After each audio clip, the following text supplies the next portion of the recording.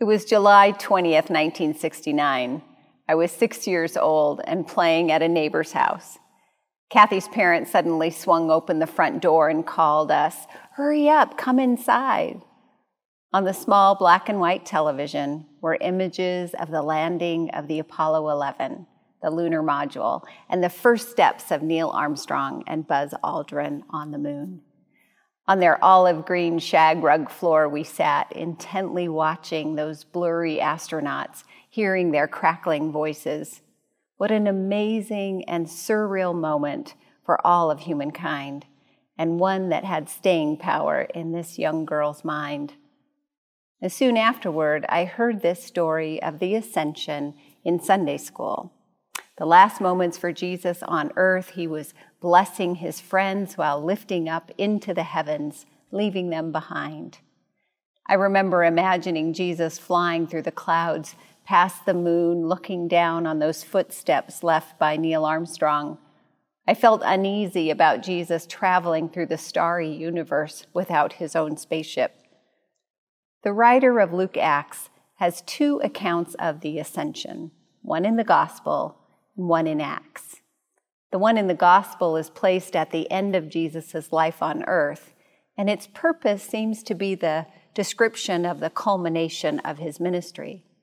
The one in Acts is placed at the beginning of the apostles' ministry, and the purpose seems to be the deputization of their mission on earth.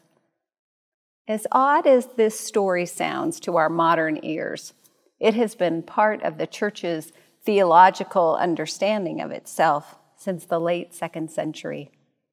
Christians confess the ascension in the Apostles' Creed. He ascended into heaven and is seated at the right hand of the Father. By the late 4th century, an exact place where Jesus was thought to have left the earth, on the Mount of Olives, was venerated, and the Chapel of the Ascension was constructed there in 390. What is so important about this quizzical piece of Jesus' life? Well, just as we cannot get to Easter without going through Good Friday and Holy Saturday, we cannot get to Pentecost, the birth of the church, which is next Sunday, without the Ascension. The Ascension is essential to the story because the risen Jesus had to leave the earth in order to create space for his disciples to become the church. Jesus had to go so his followers could become his body in the world. In the words of St. Teresa of Avila, Christ has no body but yours, no hands, no feet on earth but yours. Yours are the eyes with which he looks compassion on this world. Yours are the feet with which he walks to do good. Yours are the hands with which he blesses all the world. Christ has no body now on earth but yours. If Jesus had remained with his disciples, I suspect they would have remained dependent upon him. During the years they were with him, they were slow to understand what he taught about the reign of God, and even after spending 40 days with him following his resurrection, they still didn't comprehend who he was.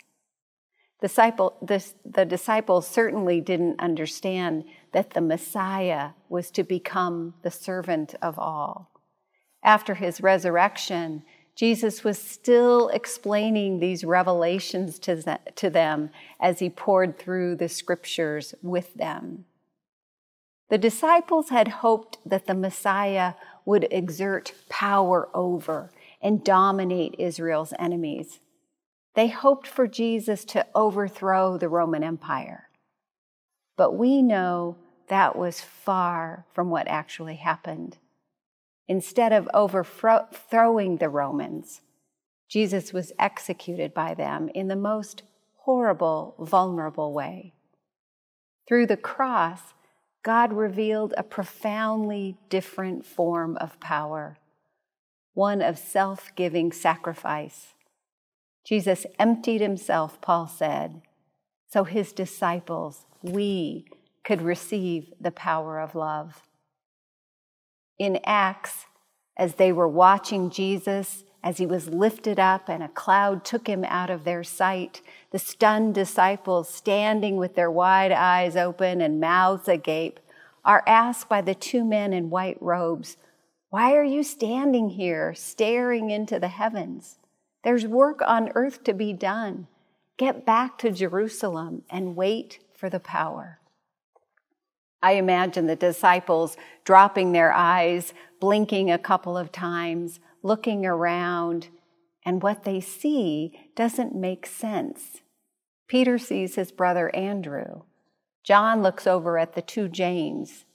There is Philip and Thomas and Matthew. Bartholomew is there, and over to the side is the good Judas. I imagine that they didn't understand that God's intention was for them, a small band of unlikely followers, to change the world. Now, how might the church, our own unlikely band of followers of Jesus, witness to that kind of power during this global pandemic? Most of us feel powerless. Most things feel beyond our control. I'm trying to wear my mask and obey the rules, but I see so many people gathering in groups with no masks. I have to remind myself I can't control the virus, nor can I control how others respond to it. I find I can still scowl even with my mask on.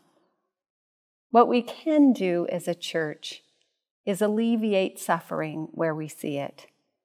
What we can do is generate joy where it is lacking. The power of the Holy Spirit is not power over, but power with. The power of the Holy Spirit is generous, unrestricted love. This kind of power makes the difference between a church fixed on self-preservation and a church that understands its call is to give itself away. Jesus told the disciples, "Go back to Jerusalem and wait." And waiting is hard work. Certainly the world knows this now more than ever. But waiting doesn't have to be passive.